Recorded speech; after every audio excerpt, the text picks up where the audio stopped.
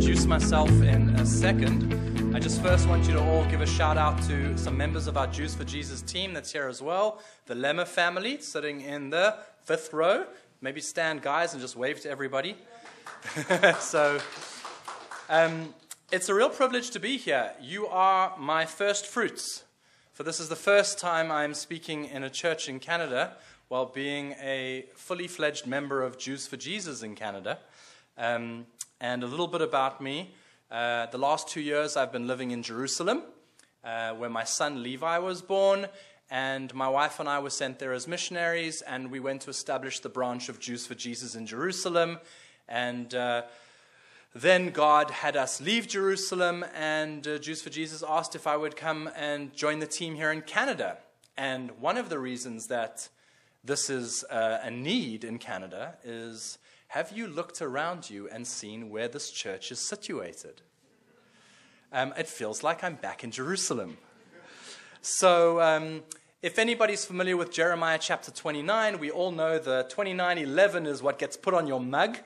It's what you buy at every Christian bookstore. It's what's on your table. But the true context of Jeremiah 29 is a mission context. It was given to the Jewish people who were in captivity in Babylon. For God said to them, while in captivity, you need to build homes, have families. You need to lay roots. For I know the plans I have for you, says the Lord. And so I want to encourage you all that if God has planted you in the Jewish area of Toronto, be sure that he is going to use you to reach his people with the gospel. That's all I can say. I'm very encouraged to be in a church that is situated in such an incredible place like this. So, before we get to the message this morning, I have a few things I'd like to tell you. We have a table at the back, and it's got some books, and some of the books I'm dealing with the topic today. So if you'd like to pick that up, the Lemmers will be at the table, and you can go and speak to them, and you can get some stuff. We've got some giveaways as well as some books. One of the things you can grab is actually all the feasts of Israel, which I'm talking about today. You will be able to grab a pamphlet that'll just give you kind of a synopsis of the feasts of Israel, so that'll be cool. And then, last but not least, if you look on your chairs, we've got these involvement cards. Now, I have to admit, I've never seen these before. I'm brand new here. But in South Africa and in Israel, it worked a different way. But here I see there's tons of stuff. Like in South Africa, we would never have credit card details on a card because it's a country that's just not equipped for that type of technology. So it's so interesting to see that here in Canada. Anyways, if you want to receive our newsletter, and you can grab some free copies of that on the table outside as well, please do so. Fill out your name, your number, your contact details, and we'll send out Jews for Jesus newsletters to you. Why would you want them? That's what you're sitting at. Aiden, I read so many things. Why do I want another newsletter? I'll tell you why, especially this year. This year we're turning 50. It's our Jubilee year. And we're about to embark on what's the largest campaign we've ever done as a ministry in 50 years. We're mobilizing teams in 20 different locations around the world to do evangelism to Jewish people, from South Africa to Ukraine to Russia to Jerusalem to Tel Aviv, here in Toronto. And it's going to be a very exciting year for us as a ministry. We're trusting God for tremendous fruit. So if you sign up for our newsletters, you'll be able to read all the amazing testimonies of Jewish people coming to faith right here in your town. Maybe, even maybe, because of where you are, God might send them to this very church. And that's where I get excited. Because imagine I can partner with you guys.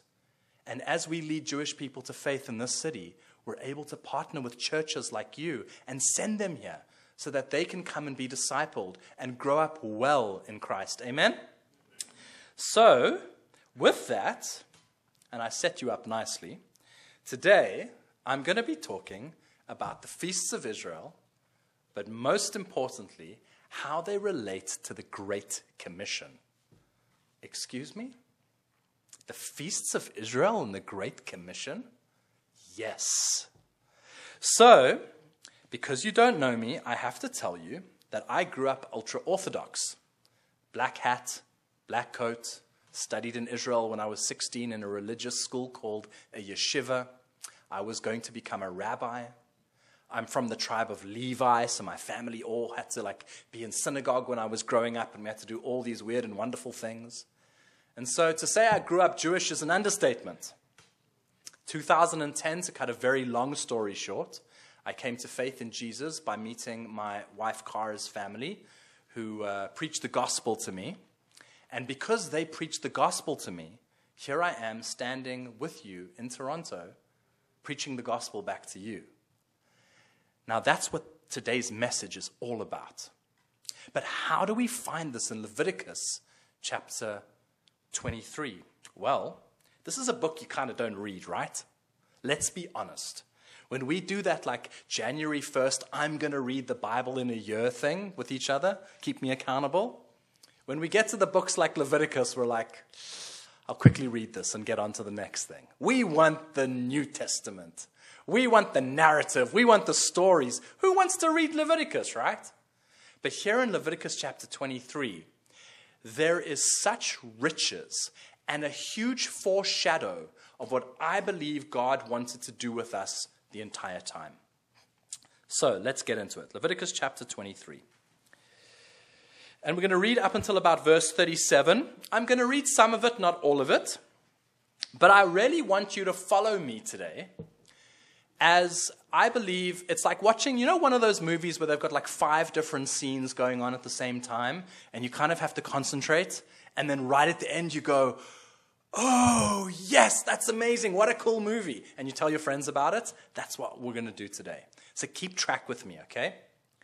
The first thing in Leviticus 23 that God wants to talk about through one of these 5 books of Moses is he says, give the following instructions to the people of Israel. These are the Lord's appointed festivals, which you are to proclaim as official days for Holy Assembly. Now, I just want to challenge you here. If you're a believer in Jesus, I've been in many churches throughout my days as a missionary, and I know that I've heard many sermons preached about the blessings of Abraham. That through Abraham, who God found righteous, we as children of God can now reach into that same blessing and receive what God has for us, which is eternal life with him and abundance and blessing and favor and all these things.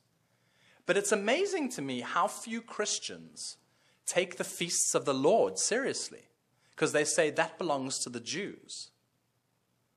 But then could we say Christ only belongs to the Jews? Absolutely not.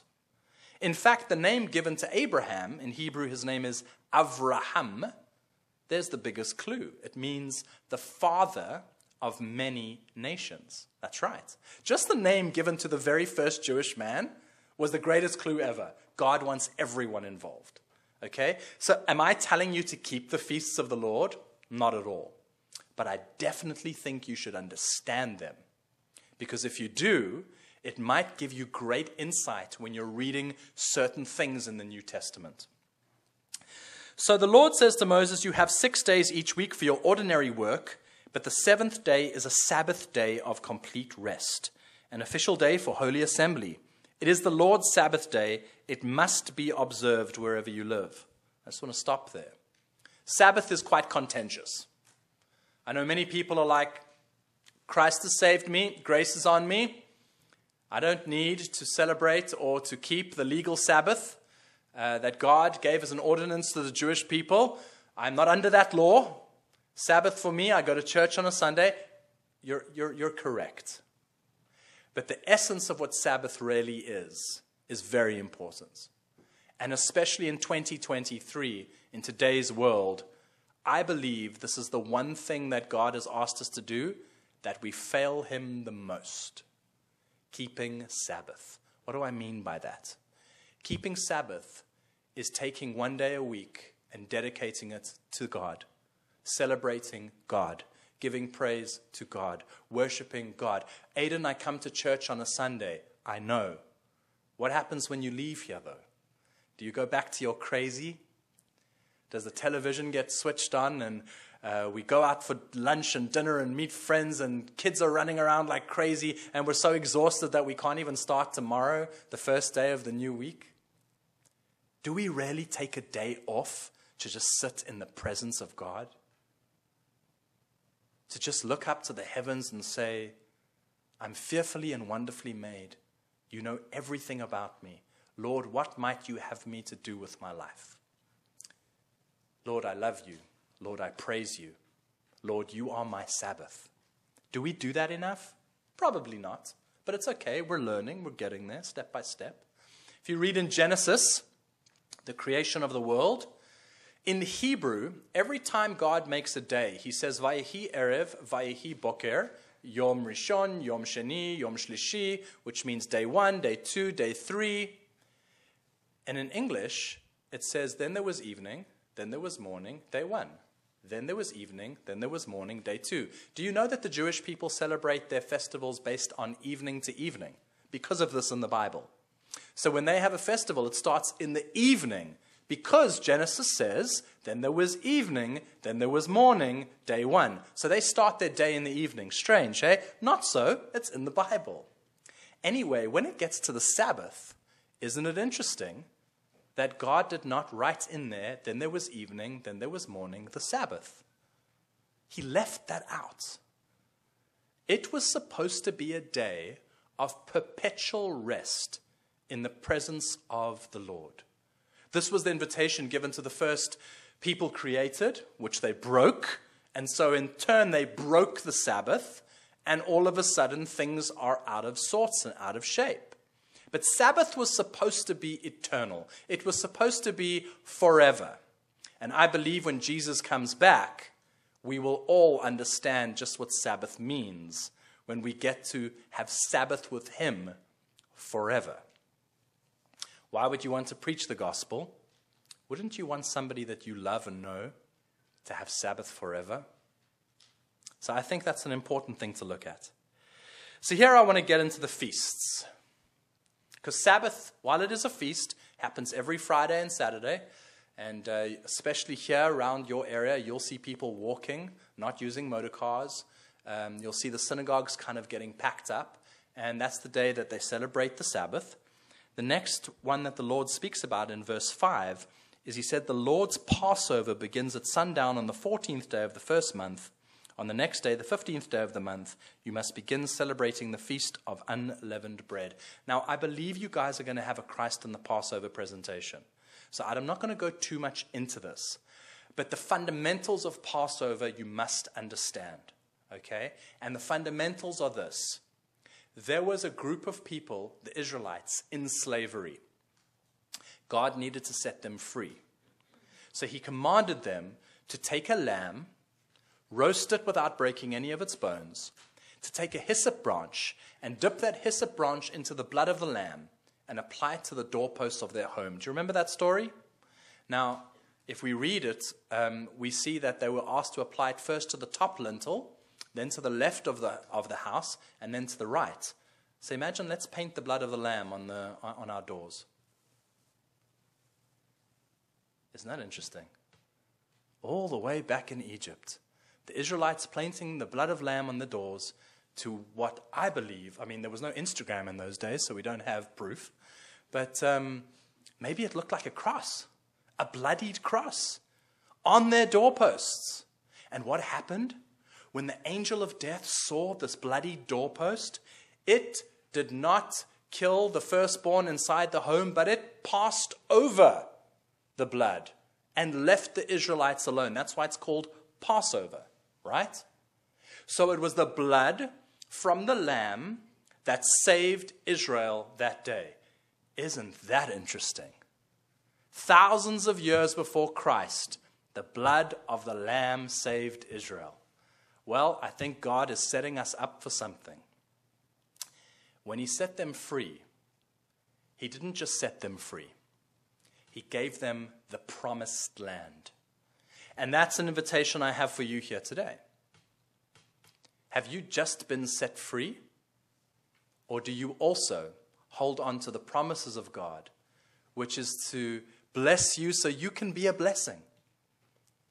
Which is to use you so that others might meet him, which is to fill you and equip you so that you can be him for people here on this earth. He doesn't just save us. He equips us, and he sends us.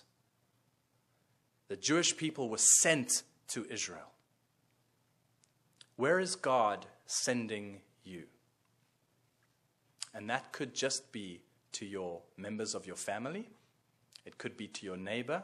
It could be to your school. It could be anywhere. God doesn't have to send you from South Africa to Canada. Trust me, it's not so easy. Okay? After the Passover, so let's just, remember I said we're going to put this movie together? Sabbath, perpetual, eternal rest with God. Passover, the blood of the Lamb saves. Are we there? Got it. Awesome. Next, God speaks about two feasts that coincide together. It's called the Feast of First Fruits. In Hebrew, we call this, or the Feast of Weeks. And in Hebrew, we call this Shavuot. Now, this is very interesting because I see here in my ESV, hold on one sec, I just want to change Bible here. Sorry, I had it open on an NLT.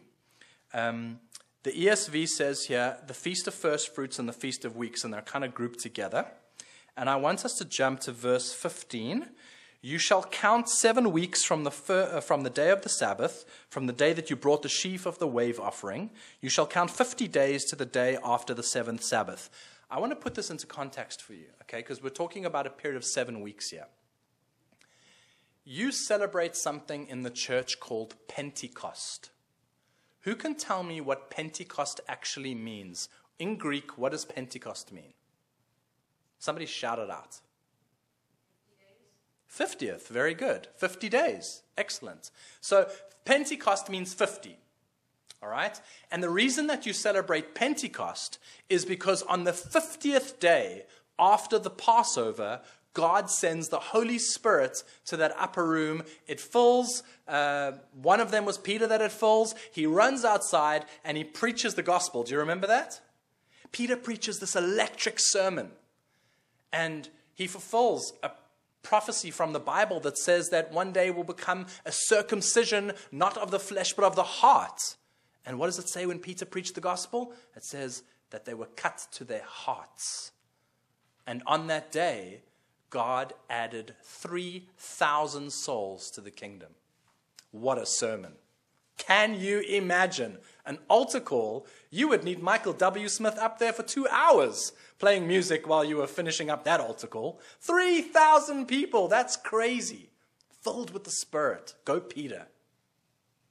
But we forget that if we go all the way back to the Old Testament, to Exodus chapter 32, on the 50th day after Passover, the Israelites had just received the law on Mount Sinai. On the 50th day, that's why the Jewish people, they celebrate on the 50th day after Passover the receiving of the law. The church celebrates the receiving of the Spirit on the 50th day. Parallel, let's see what God's doing there. Do you know that in Exodus 32, when the Israelites received the law, at the base of the mountain, they were doing all sorts of weird and wonderful things. God punished them, and on that day, a number of Israelites died. Can anybody guess how many Israelites died in Exodus chapter 32? 3,000. It's in the Bible. So in the Old Testament, 3,000 perish on the 50th day after Passover by the receiving of the law. And in the New Testament, 3,000 get new life after the hearing of the gospel, after being filled with the Spirit. Isn't that exciting? God is turning something completely around. Remember when the Bible says that the law brings death, and the Bible says that truth and grace comes through Jesus Christ, life comes through him, and life eternal? There we have it. There's a picture of it. So, I told you this is going to be a weird and wonderful movie. Bear with me. The Sabbath is perpetual, eternal rest. The Passover, you are saved by the blood, set free and given a promise. And 50 days later, at the Feast of Weeks, in the New Testament, we are given the Holy Spirit to equip us, fill us, and send us so we can get people into the kingdom. All right, so perpetual rest, saved by the blood, filled with the Spirit. Okay, it's starting to sound like what happens when you get born again, right? Okay, so now, let's move on. The Feast of Trumpets. And the Lord spoke to Moses, saying, verse 23, "Speak to the people of Israel, saying, in the 7th month, on the 1st day of the month, you shall observe the day of solemn rest, a memorial proclaimed with blast of trumpets, a holy convocation. You shall not do any ordinary work, and you shall present a food offering to the Lord." Has anybody here heard of the Feast of Trumpets before? Okay, well, the Feast of Trumpets, because you live in this area, you will see it, that every year around about September time, the Jewish people celebrate what's called Rosh Hashanah, which is the Jewish New Year, otherwise known as the Feast of Trumpets. And they all blow the ram's horn. If anybody's been to Israel on a tour, I think every tourist comes back with one of these ram's horns. Okay, it's called a shofar. If you go into the marketplace in Israel, they know you're a tourist, and they've got baskets of these guys waiting for you to snap them up and bring them back, and then everybody tries to see how well they can blow the shofar. All right, so now, have any of you seen this ram's horn before? Have you heard them blow it? You've seen it on TV? Okay. Why do they blow this ram's horn? Well, do you remember the story of Abraham, Isaac, and the sacrifice? Where Abraham was going up the mountain to sacrifice his son? Crazy story. Can you imagine if that happened today? I always think about that. Like, imagine Instagram and YouTube going wild. Like, my dad took me up a mountain and tried to kill me. There would be every organization on the planet saying how bad we are. Can you believe these guys? Killing their children because God said so. So it'd be a scandal. I still think it's a scandal. Who would go up a mountain with your father, just you and him with a knife? That's crazy. But what does God do?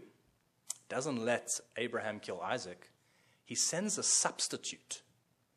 And when they look in the bush behind them, there's a ram in the bush. Now, it's because of that act that the Jewish people take the horn off the ram and they blow it at the Feast of Trumpets. Okay? Now, what's interesting is that Abraham, before they go up the mountain, says to Isaac, well, Isaac first says, "Dad, you've got the wood, you've got the fire, you've got the knife. Where's the sacrifice, Dad?" And Abraham's like, "God will provide the lamb." Do you remember that? God will provide the lamb. Did God provide a lamb? There was a ram in the bush. Lamb and a ram are two different things. But where was Abraham and Isaac when this happened? They were on Mount Moriah, which is the same mountain where Golgotha exists to this day. It's the same mountain where Jesus hung on the cross. I wonder, when Abraham said, "God will provide the lamb," if he wasn't being a little prophetic, because it wasn't a lamb that he provided that day, but thousands of years later, on that same mountain, God provided a lamb. John the Baptist, "Behold, the Lamb of God who takes away the sin of the world." So now it's getting interesting, because what do we do on the Feast of Trumpets? We blow the ram's horn, but you know why we blow it? Because everybody who listens to the horn of the ram, to the noise that it makes, is supposed to be moved to repentance. During the days of Rosh Hashanah, or the Feast of Trumpets, in this very town that you live, in this very neighborhood that you dwell, the Jewish people are listening to that horn and they're repenting to God of all their sins. The minute you hear it, it's supposed to move you to repent. Now, what is the gospel essentially? We are sent to speak it, because the Bible says, how can they know if they haven't heard? How can they hear if no one is sent? Our job is to be like a trumpet, isn't it? When we speak to people, when we engage with people, when we fellowship with people, shouldn't our words be as sweet and loving and serving in such a way that the people hearing it are going, perhaps I need to repent? Perhaps I need something more? Perhaps I need to return to God? Are we not walking trumpets here today? Walking around trying to get people to understand that God loves them and He wants to save them? I consider myself like a trumpet. And trust me, to some people I just make a loud noise. But to others, they turn to repentance. Now, when you blow the shofar, and have any of you heard it being blown before? Okay? If you've heard it, it sounds all wonderful and Jewish, and there's Israeli music playing in the background, and it's something that I do when I go to Israel, and it's just a beautiful thing. The noise that it makes is actually, by the rabbis themselves, they've put together a set of notes that you have to blow. It's a musical instrument. Do you know that the musical notes that you blow ask the following questions? Am I whole? The answer is no, you are broken. How can I be whole? The answer is, if you follow me, your God, I can make you whole. And then they blow one long blast, which says, God has made me whole. Isn't that interesting? It's interesting that we don't know this about Jewish people, but at the end of the day, our Christ, our Messiah, was Jewish, and so these are cultural things that he would have understood, and when he spoke, that's the context from which he spoke. So it's important to know this. Let's put the movie back together. Sabbath, perpetual, eternal rest. Passover, saved by the blood of the Lamb.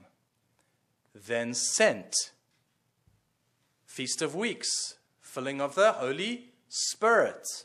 Feast of Trumpets, so that a noise can be made and people who hear it want to repent. Let's go to the next feast. The Feast of Booths, or the Feast of Tabernacles. Put up your hand if you've heard of the Feast of Tabernacles before. Okay, fantastic. There's 4 or 5 people. That's good. Guys, it's in the Bible. I'm not coming to you with something new today. All right? Leviticus chapter 23. This year in your reading plan, pay attention to Leviticus. Don't just read over it. The Feast of Tabernacles. Why is this an important feast to know? It's important to know because it is the one feast that the Bible tells us through the book of Zechariah. I believe it's chapter 14. That we will celebrate when the Messiah brings peace to earth. Are we even aware that when Jesus, in our context, we know now it's Jesus, but in the Old Testament it was just the Messiah, that when the Messiah comes to bring peace on earth and reign on earth, he wants to celebrate the Feast of Tabernacles, according to the prophet Zechariah. Do we have any evidence of this in the New Testament? Yes. Matthew chapter 17, the Mount of Transfiguration. There's Peter, a nice Jewish boy, standing at the bottom of the mountain. He looks up and he sees Moses, he sees Elijah, he sees Jesus. Law, prophets, Messiah on the mountain. Okay? What does he look up and say? He says the most peculiar thing. And we read it and be like, okay, it's just Peter being Peter. He says, shall I make 3 tabernacles? Why? Because he's Jewish. He knows what the prophet said. He sees the law, the Messiah, and the prophet standing on a hill. The law and the prophets disappear. The Messiah standing alone. And Peter thinks to himself, is this the revelation of the Messiah? Is this perhaps the moment where he's going to ascend the throne of David? Is this it? Should I make 3 tabernacles, sir? Is this the Feast of Tabernacles? Jesus says, Peter, relax, calm down. I think he had to say that to him daily. Just relax, calm down, not yet. We'll get there. So why is it important to know about the Feast of Tabernacles? Because it is definitely a picture for all of us of how when God returns, he wants us to tabernacle with him for all eternity. He wants to become our tent. He wants us to dwell with him forever.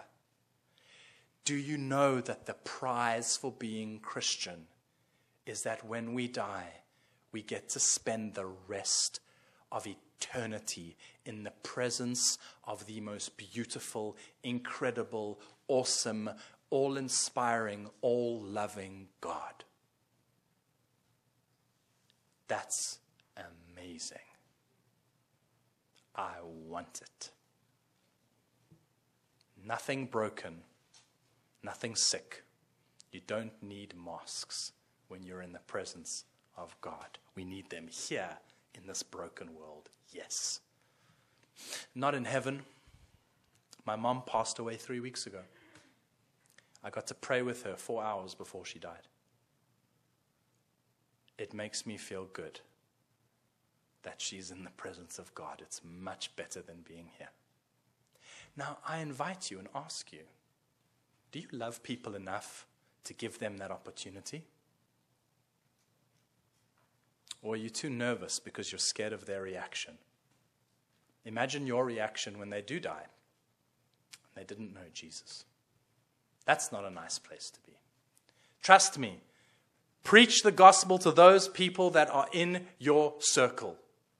And don't be afraid to do it. And do it in love. And do it with sincerity. And do it with gentleness. But do it. Because we are giving open invitations to heaven, guys. So the Feast of Tabernacles is the time where we get to tabernacle with God for all eternity. And the last one I want to mention as I wrap up happens just before the Feast of Tabernacles. And I've purposefully left it for the end.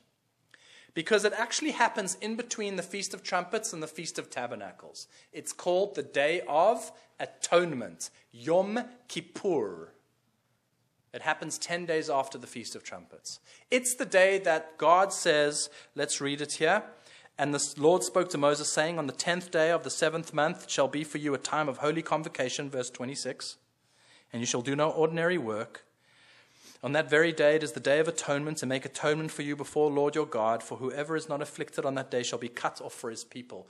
What the Jewish people do is they fast for 26 hours or 25 hours, depending on where you live, on Yom Kippur, and they ask God for forgiveness because they've heard the ram's horn for 40 days, 30 days prior to the Feast of Trumpets and 10 days after the Feast of Trumpets, and they've hopefully repented enough. And on that day, you go to synagogue and you say, forgive me, write me in the book of life. And either you are written in the book of life or you're written in the book of death, according to Judaism. So the Day of Atonement's Judgment Day, but every single year. Guys, thank God we are saved. We don't have to be scared of Judgment Day. Thank God once a year we don't have to listen to somebody blowing a trumpet for 40 days, beat our chests, go to synagogue, and come year in and year out and say, forgive me, forgive me, forgive me, write me in the book of life. Guys, it's horrendous. I did it for 27 years. There is such freedom in Jesus. Do you understand how privileged you are when you know Christ? He is the greatest rescue mission of all time. Let that sink in. Not your husband, not your wife, not your child, not your girlfriend or boyfriend, not your boss, not the lotto, not the prime minister, not the rabbi. Christ, the greatest rescue mission of all time. Now I'm going to line up the feasts in a timeline. And let's see if we can get what God, I believe, was really showing us as a foreshadow through the book of Leviticus for what's to come later on in the Gospels. Sabbath is an idea of perpetual eternal rest. Broken by Adam and Eve. We're still paying the price for it. But God's idea is to bring Sabbath back when Christ returns so that we can have eternal rest in Him. Wonderful. Passover, saved by the blood of the Lamb. Pentecost, Shavuot, filled by the Spirit and equipped. Feast of Trumpets, equipped and filled so you can be sent, so that you can live your life as a trumpet unto the world on behalf of God so people can hear the gospel. Why? Because the Day of Atonement is real, and there will come a time where people will either be written in the book of life or the book of death. As a trumpet, we can invite people into the kingdom of God. Because of the great wedding feast and the great Feast of Tabernacles and the promise of a Sabbath and the promise of an eternal existence with God, can you see that you were saved with a purpose? Every person sitting here today, and I want to close with this, every person sitting here today has been saved with a purpose. And if you aren't saved, in a few minutes, we'll give you an opportunity to respond and come into the kingdom of God. so that you can realize your purpose. It's very simple. If you're saved by the blood, you're filled by his Spirit. Go and be trumpets for God. Go and invite people into the kingdom. Go fulfill the Great Commission. I don't want to hear anybody saying that they don't have a job. Oh, yes, you do. And you've got the greatest boss in the world. And he wants to equip you and send you. Join with me and Jews for Jesus, and let's together preach the gospel in Toronto. Let's get people into church. Let's get them to know Jesus, and let's get them an invitation into the eternal life waiting for them in heaven. Amen? I just want to pray for you, and then we'll call up the band. Yivarechecha Adonai v'yishmerecha. Ya'er Adonai panav elecha v'yikunecha. Yisa Adonai panav elecha v'yasem lecha shalom. May the Lord bless you and keep you. May the Lord cause his face to shine upon you and be gracious unto you. The Lord lift up his countenance upon you, and may he give you his peace. Lord, may this word settle in their hearts, and may you equip them, anoint them, send them, fill them, and give them the courage to preach the gospel in this world for as long as they may live. In Jesus' mighty name.